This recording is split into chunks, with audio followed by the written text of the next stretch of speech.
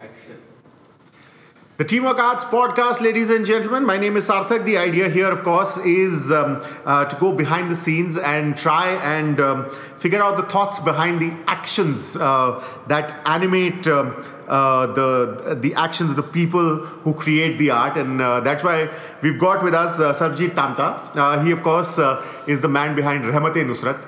रहमत-ए-नुसरत जो है, मतलब हम बहुत कुछ कह सकते हैं सरजीत उसके बारे में कि मतलब सूफियाना कलाम है और कव्वालियाँ हैं, लेकिन आइडिया तो आपका है, तो शब्द भी आप ही के होने चाहिए. तो ये कब शुरू हुआ और कैसे हुआ? सबसे पहले बहुत बहुत मेहरबानी जी. ये रहमत-ए-नुसरत का जो आइडिया था ये 2014 से मेरे जहन में आया जी. कव्वालियाँ सुनना 2010 से मैंने शुरू किया था. अच्छा.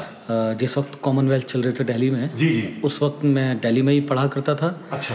लेकिन कॉमनवेल्थ के वक्त छुट्टियाँ थी तो मैं वापस अपने घर चले गया था. अच्छा. तो वहाँ से मैंने अल्मोड़ा जी, अल्मोड़ा. क्या बात है. तो वहाँ फिर खान साहब को सुना पहले था, लेकिन उनके नाम से कि ये नुसरत फ़तेह अली खान साहब हैं जी, उस नाम से पहली बार उनको जाना. और पहला गाना सुना था सानू एक पल चैन ना आवे सजना तेरे.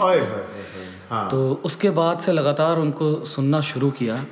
और फिर जिस पूरी ज़िंदगी इंसान जिस सेल्फ सेटिस्फेक्शन के पीछे भागता है, मुझे वो वहाँ मिल गया था उस उम्र में. क्या बात है. तो चैन जो है नुसरत साहब की आवाज़ ने छीन लिया आपका. छीना नहीं, बहुत सुकून दे दिया है. बहुत सुकून दे दिया है ज़िंदगी में. तो ये सुकून भरी आवाज़ जो थी, जो आपने सुनी, उसके बाद आपको लगा कि इसका बैंड बनाना चाहिए, तो काफ़ी सारे लोग आपने जोड़ लिए अपने साथ. सर ये प्रोसेस बहुत आसान नहीं था, क्योंकि अगर मैं साफ लफ्ज़ों में कहूँ तो उत्तराखंड को देवभूमि कहा जाता है, और सूफीज़म को हमेशा रिलीजियसली अगर देखें तो ये इसको एक इस्लामिक कंटेंट माना जाता है ना.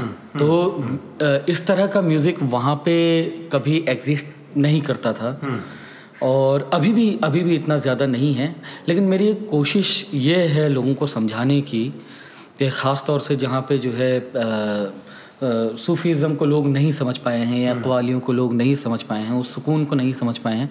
तो मेरी कोशिश ये थी शुरू से, मतलब वो विचार शुरू से भी था, वो ही विचार अभी तक भी है कि लोग इसको समझें, इसको जानें, और इसको वो रिलीजन के बैरिकेड से हटा के एक बार देखें, तो ये बहुत सुकून भरी चीज़ है. जैसा कि वही है कि सूफीज़म तो कहता ही है कि आनंद को प्राप्त करो. तो एक तरह से तो वो जो नैरो होती जा रही है रिलीजन की डेफिनेशंस जो हैं, वो मेरे ख्याल से उसके एकदम अगेंस्ट ही है. पर ये बात तो है ना सरजीत की आजकल हर चीज़ को जो है एक लेंस से देखा जा रहा है. तो आपको ये लग रहा है कि थोड़ा सा दिक्कत जो है लोगों को समझने में आप क्या कर रहे हो, ये आनी शुरू हुई है? देखिए, मैं पहले वाली बात का अगर जवाब दूं तो जिस वक्त ये सूफ़ी सिलसिला शुरू हुआ, वो उसकी वजह ही यही थी कि दो गुट या दो रिलीजन्स कह लीजिए, वो जब आपस में टकराए, या जब उन्होंने बहुत ज़्यादा एक हिसाब से ना, एक लिहाज से जो दिमागी गंद मचा के रख दी थी, वहाँ से सूफियों ने फिर अपना एक अलग पंथ बनाया. वहाँ से वो शुरुआत रही है 11वीं सदी के आसपास से. तो उन्होंने कहा कि उन्होंने बीच का रास्ता चुना, है ना, कि ना इधर का ना उधर का. यार तुम जिसके लिए लड़ रहे हो वो है एक ही, हम तो उस ओर जाएंगे, तुम लोग लड़ते रहो. फिर अगर समझ में आता है तो आओ हमारे साथ, नहीं समझ में आता है तो फिर आप अपना जीवन व्यर्थ कर रहे हो, है ना. बिल्कुल ठीक बात है. तो और जिस लेंस की आप बात कर रहे हैं, तो मुझे लगता है कि फिर से एक बार वो दौर आएगा कि ये लेंस के आगे जो धुंधलापन है वो एक दिन साफ हो जाएगा.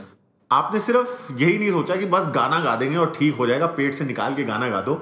आपने एक्चुअली रिसर्च भी की, सूफिज्म पे आपने रिसर्च की, ताकि आप जो है उसकी आत्मा को समझ पाए. नहीं सर, जैसा कि मैंने सबसे पहले कथन में मैंने ये बात कही थी कि ये उत्तराखंड में तो इस चीज़ का जो है, जिस बैकग्राउंड से मैं आता हूँ वहाँ तो इसका इतना प्रचलन ही नहीं है, मतलब. और ख़ास तौर से मैं जिस फैमिली से आता हूँ वहाँ पे कव्वाली के कौ में जो नुक्ता लगता है ना, वो भी नहीं जानते हैं. तो मेरा कभी बैकग्राउंड ही नहीं रहा, तो जितना सीखा वो नुसरत साहब को सुन सुन के सीखा, और इधर उधर से जो भी मैं सीख पाया वो पढ़ पढ़ के और सुन सुन के, आप जैसे विद्वानों के साथ में बैठ के जिसने जो सिखाया वो हमने सीखा, जो अच्छा लगा वो रख लिया, जो नहीं लगा उसको ठीक है। बिल्कुल। लेकिन आजकल जो है सुनना जो है वो भी एक दिक्कत हो गई है।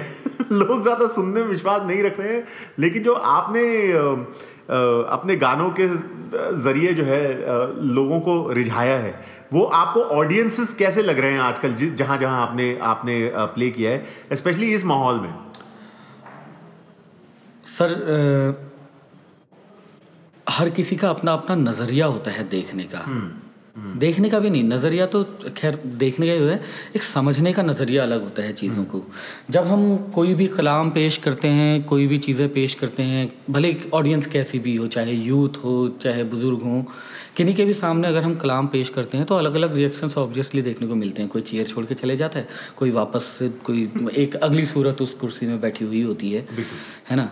तो ये हर किसी का अपना अपना नज़रिया इस चीज़ को लेकर, और मुझे ऐसा लगता है कि जैसे अभी आप देख रहे होंगे इस दौर में फिर से जो है खान साहब के गानों का रिमिक्स बन रहा है।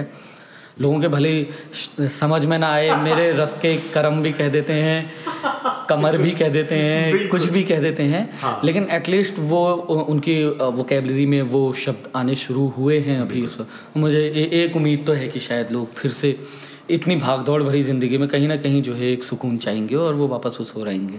दूसरी बात ये है कि आजकल बहुत लोग ये भी कहते हैं कि जो अटेंशन स्पैन है लोगों का, जो अटेंशन जो है वो बहुत कम हो गई है। लेकिन आपके गाने तो 12 मिनट, क्योंकि पकना बहुत ज़रूरी है संगीत का, क्योंकि इसका डेवलप होना बहुत ज़रूरी है। तो कभी ये नहीं लगता कि आप शॉर्ट वर्जन बनाए, थोड़ा रीमिक्स वर्जन, ऐसे कभी फिसले हैं उस तरफ? सर जी, अगर शुरू से हारमोनियम के साथ में अगर आलाप में आए और गाने का पूरा बनाने का अगर कोशिश करें ना, उसी में 7 से 9 मिनट निकल जाते हैं अगर ढंग से बैठा जाए तो, है ना। तो ठीक है, मैं इस बात का समर्थन भी करता हूँ कि हमेशा अपनी ही जैसी नहीं थोपी जानी चाहिए, सामने वाले अपने जितने भी श्रोतागण हैं उनका भी ध्यान रखा जाना चाहिए, और क्योंकि वो ही नहीं रहेंगे तो फिर हम सुनाएंगे किनको और समझाएंगे किनको। ठीक बात। अभी हाँ, इस वक्त धैर्य की कमी सभी में है, तो उस कमी को समझते हुए हम इस पे काम कर भी रहे हैं। और इसमें जो है मैं अगर कहूँ तो मुझे जो बहुत अच्छा सीखने को मिला है, इस वाले दौर से पहले हमने इस पे बहुत काम किया है। अमर रस रिकॉर्ड्स के साथ में काम किया है, आशुतोष शर्मा जी, अंकुर मल्होत्रा सर हैं, उन्होंने बहुत कुछ सिखाया है इस बारे में कि उसको कैसे लिमिटेड किया जाए करके। अगर स्पेशली अगर मतलब यूथ को सुनाना है या किसी के साथ में कनेक्ट करना है, ठीक है, लंबे वर्जन होते हैं, हमको मिलता उसी में सुकून है, उसी में अच्छा भी लगता है गाने में कि एक चीज़ से दूसरी चीज़ कनेक्ट होकर निकलते रहती है। बिल्कुल, वो हमारे लिए तो अच्छी बात होती है, लेकिन हाँ, अब ये भी ख्याल रखना ज़रूरी है कि सामने वाले को वो कितना वो चीज़ पसंद आ रही है। पर आपको पूरा विश्वास है कि इस दुनिया में सुकून की कमी जो है वो महसूस होनी शुरू हो गई है, और इस संगीत का अभी भी जो है ना, जिसकी अहमियत जो है वो अभी तक है, आपको विश्वास है? सुकून की कमी अकबर में भी थी, अशोक में भी थी। क्या बात है। और मेरे ख्याल से बुद्धा में भी रही होगी, इसलिए वो सिद्धार्थ में रही होगी, इसलिए वापस वो बुद्धा बने। तो ये पुराना सिलसिला है, कभी किसी को मुकम्मल जहां नहीं मिलता। क्या बात है, क्या बात है। म्यूजिक जो है सरजीत सिर्फ मतलब एक सुकून देने की चीज़ ही नहीं है, पर एक ऐसी भी चीज़ है जो आपको सोचने में भी मजबूर करती है। Music as a change, as a statement जो है वो भी बहुत ज़रूरी है, और आपने भी हम देखेंगे का जो वर्जन आपने गाया है वो रोंगटे खड़े कर ही देता है। तो आपको ये विश्वास है कि music also can make a change?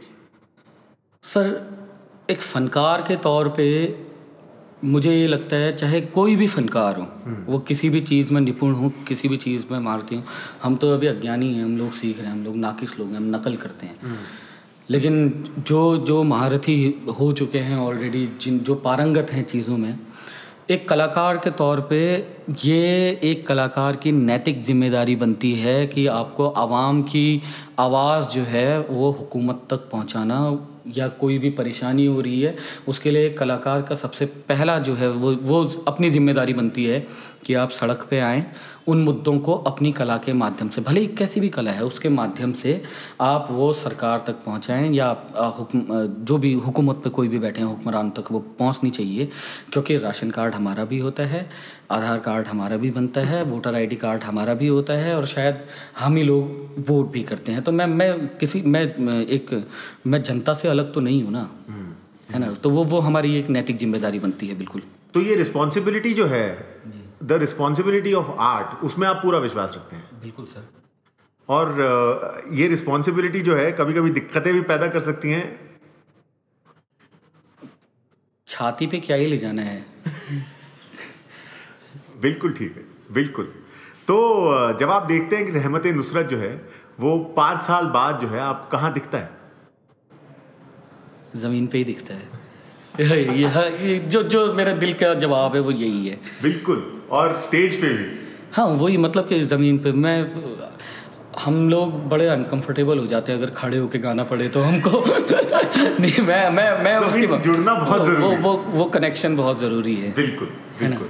और मैं नहीं, इसके लिए मैं अगर एक साफ लफ्ज़ जिसको अगर गलत ना समझा जाए, वैसे वो सामाजिक लफ्ज़ के तौर पे गलत ले लिया जाता है, लेकिन वो मुझे बहुत सही शब्द लगता है, क्योंकि वो एक इंसान को उसके इंसान होने पर मजबूर करे रखता है। वो लफ्ज़ है औकात। बिल्कुल।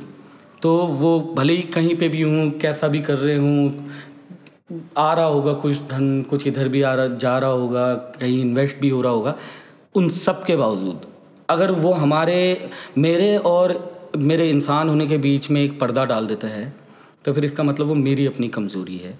इसलिए मैं खुद को, मैं इवन मेरे जितने भी ग्रुप मेंबर्स हैं, हम ज़मीन पे देखते हैं खुद को।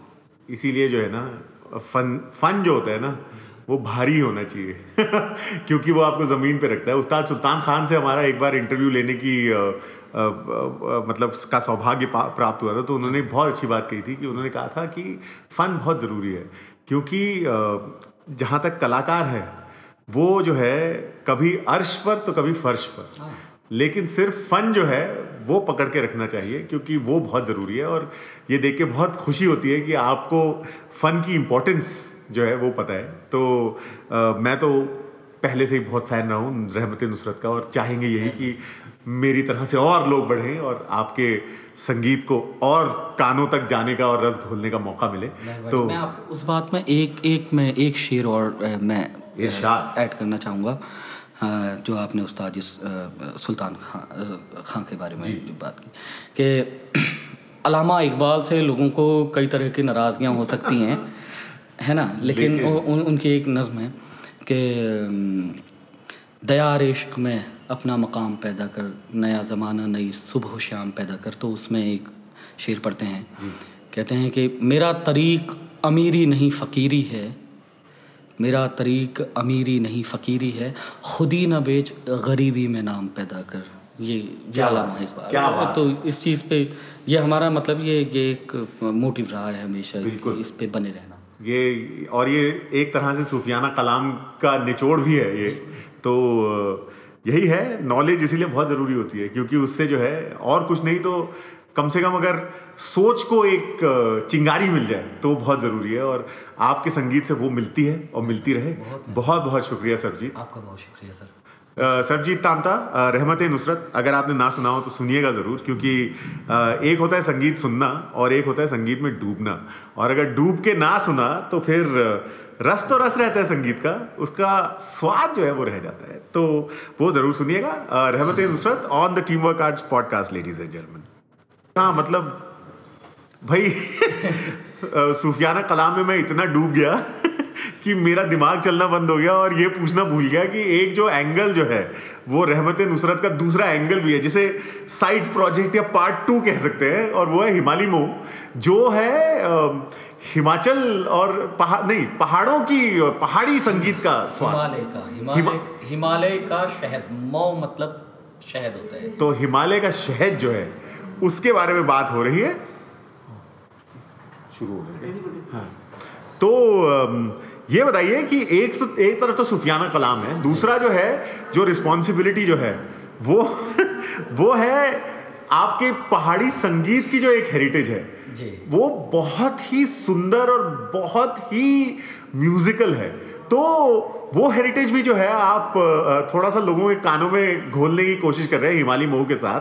तो जरा ये बताएं कि थोड़ा उसके बारे में थोड़ा रोशनी डालें उस पर। हिमालय मोह जो है ये मतलब 4 दिन हुए हैं इस नाम को रखे हुए। अच्छा। और हम लोग इसके साथ में हम अपना फोक भी हम लोग पेश करते थे। अच्छा। लोक संगीत जो है उत्तराखंड का, तो ये हिमालय मौ नाम इसीलिए रखा गया है। ये हिमालय का शहद है। हमारे वहाँ ना मधुमक्खी को मौन कहते हैं। मौन। तो अच्छा। मौन मौ बनाता है, मौ यानी कि शहद। क्या ठीक है। हाँ। ये उस तरीके से। तो जब से अमर रस के साथ में जुड़े तो लोक संगीत की ओर ज़्यादा थोड़ा मतलब रुचि बढ़ने लगी। जी जी। कि ये भी है, वो भी है, ऐसा भी है। हमारे वहाँ झोड़ा होता है, चांचरी होता है। लेकिन मेरा एक इसके प्रति ना लोक संगीत के प्रति एक दूसरा एक एंगल है कि मैं बहुत सारी जगहों के बारे में तो नहीं जानता हूँ, लेकिन ख़ास तौर से अगर उत्तराखंड की बात करें तो लोक संस्कृति के नाम पे, या जिसको पारंपरिक संगीत कह रहे हैं, इसके पीछे एक कास्टिस्ट एंगल छुपा हुआ है जो कि शुरू से रहा है। जी। जिनको दलित कहा जाता है या जिनको निम्न तबके में रखा गया, वही इस संगीत के अभी तक द्योतक हैं, वही इस संगीत को बढ़ा रहे हैं। जी। और लोक संगीत के नाम पे जब आप आज के तारीख में कहते हैं कि नहीं हमारा लोक संगीत अभी धीरे धीरे ये चीज़ें विलुप्त हो रही हैं, ऐसा विलुप्त हो रहा है, ये विलुप्त हो रहा है, तो इसका मतलब इसका एक जो पॉजिटिव एंगल है जी, शायद कि कास्टिज्म के बैरियर्स टूट रहे हैं। और जो लोग इसको ज़िंदा रखना चाहते हैं, फिर वो उनको जो है इस वाले एंगल से बाहर निकल के देखना चाहिए और अपने आने वाली पीढ़ी को या अपने परिवार के अंदर भी सभी को सिखाना चाहिए। किसी एक स्पेशल समाज पे इसको नहीं ढोना चाहिए। ये इसके पीछे का एक एंगल ये है। लेकिन इसके अतिरिक्त जो है वहाँ के संगीत में मिठास है और बहुत तरह तरह का संगीत है वहाँ का। नहीं तो किस तरह का संगीत है वहाँ पे, ये बताइए सर। झोड़ा है, चांचरी है, छपेली है, न्योली है, ये चौफला है, गढ़वाल में चौफला खेला जाता है। अच्छा। बहुत तरह के। और इन सबके एक सोशल एंगल है, क्योंकि ये सेलिब्रेटरी म्यूजिक है एक तरह से। नहीं, ये किसी ना किसी तरह से जो है एक किसी सेलिब्रेशन से या सीजन चेंज से ये सबसे जुड़ा हुआ है। नहीं, बिल्कुल। जैसे चैती गाई जाती है, चैत के महीने में गाई जाती है, तो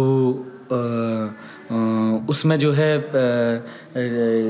कोई भाई जो है ना अपनी ब्याही हुई जो बहन है, जो उसकी शादी हो गई, तो उसके ससुराल में जाके, हमारे वहाँ उस टाइम पे एक भिटौली का त्यौहार होता है। भिटौली यानी कि भेंट होने का त्यौहार होता है। और भाई जो है, भेंट यानी कि उनसे मिलने है का, जी। और भाई जो है अपनी ओर से जो कुछ भी बहन को दे सकता है, इधर से ससुराल मतलब मायके से ले जाके वो बहन तक पहुंचाता है। वो एक पास होता है। कुछ चीज़ें बड़ी अच्छी भी हैं। जी, बिल्कुल बिल्कुल।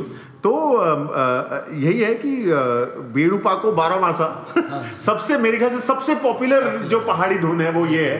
तो उसके पीछे क्या कहानी है, मतलब ये क्या कहता है ये गाना? सर, इसके पीछे बहुत ही अलग अलग मत हैं। मैं खुद कंफ्यूज हूँ। मेरे को आज तक अभी तक एक ऐसा मत नहीं मिला है कि मैं इसको मान जाऊँ हर तरह से, मतलब इस पे विचार करने के बाद में। कोई कहता है बेड़ूपा को 12 मासा, यानी कि 12वें महीने में बेड़ू पकता है। जी।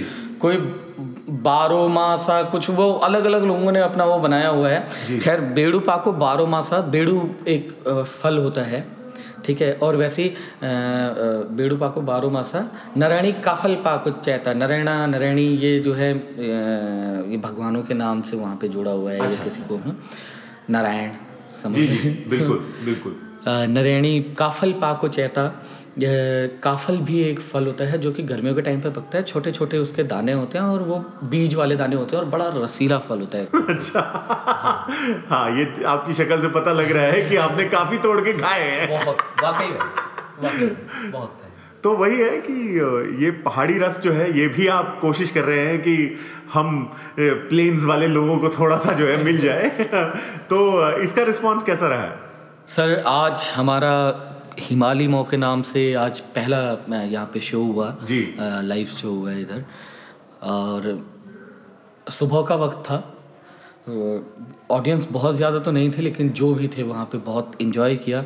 और उस वक्त बड़ी खुशी हुई कि निर्मला मैम यहाँ पे है, निर्मला गोखले मैम है, वो उन्होंने नमिता गोखले जी माफ़ कीजिएगा, नमिता गोखले मैम हैं, तो उन्होंने ये बोला था कि मैं ठेठ पहाड़ी हूँ, नैनीताल से हूँ, मैं पहले पंथ हुआ करती थी, नमिता पंथ हुआ करती थी, तो उन्होंने ये बेड़ू पाक को 12 मासा की फरमाइश उन्होंने ही रखी थी, वो किसी और गाने से मैं ख़त्म करता था। जी, क्या बात है। तो भाई मतलब एक तरफ सूफियाना कलाम की थोड़ा सा दिमाग को चलाने वाली बातें, और दूसरी तरफ जो है पहाड़ी धुनों का रस, तो वही है कि म्यूज़िक की कोई बाउंड्री तो होती नहीं है ना। तो यही चाहेंगे कि आपका म्यूज़िक भी जो है वो बिना बाउंड्री के आगे बढ़े। और मतलब सूफियाना बातें करते करते मैं पहाड़ी बातें तो भूल ही गया था, लेकिन अब जो पहाड़ों की हवाएं चली हैं उसके लिए और चलाने के लिए और उसको एक साउंड ट्रैक देने के लिए बहुत बहुत शुक्रिया। ये पहाड़ की जो हवाएं चला रहे हैं ना, वो भी प्लेन्स वाले ही चला रहे हैं हमारे अमर रस रिकॉर्ड से चल रही हैं वो हवाएं आशुतोष सर चलवा रहे हैं। ये बात सच है। और अमर रस रिकॉर्ड्स जो है उनका ये काम जो है ये काफ़ी बहुत मतलब हम लोग जब से अमर रस के संरक्षण में हैं, मैं ये दिल से जुड़े हुए हैं, बहुत दिल से जुड़े हुए हैं, तो वहाँ से जो भी हुक्म होगा वो बिल्कुल सर आँखों पे क्या बात है। सरजीत टामटा, हिमालय मो और नुसरत, रहमत-ए-नुसरत आप अगर सुने तो बहुत अच्छा रहेगा, क्योंकि कानों में जब रस घुलता है तो वैसी फीलिंग ना, कभी कभी शब्द नहीं होते लेकिन फीलिंग तो आपको पता ही है। तो सुनते रहिएगा। And of course this is the Teamwork Arts podcast.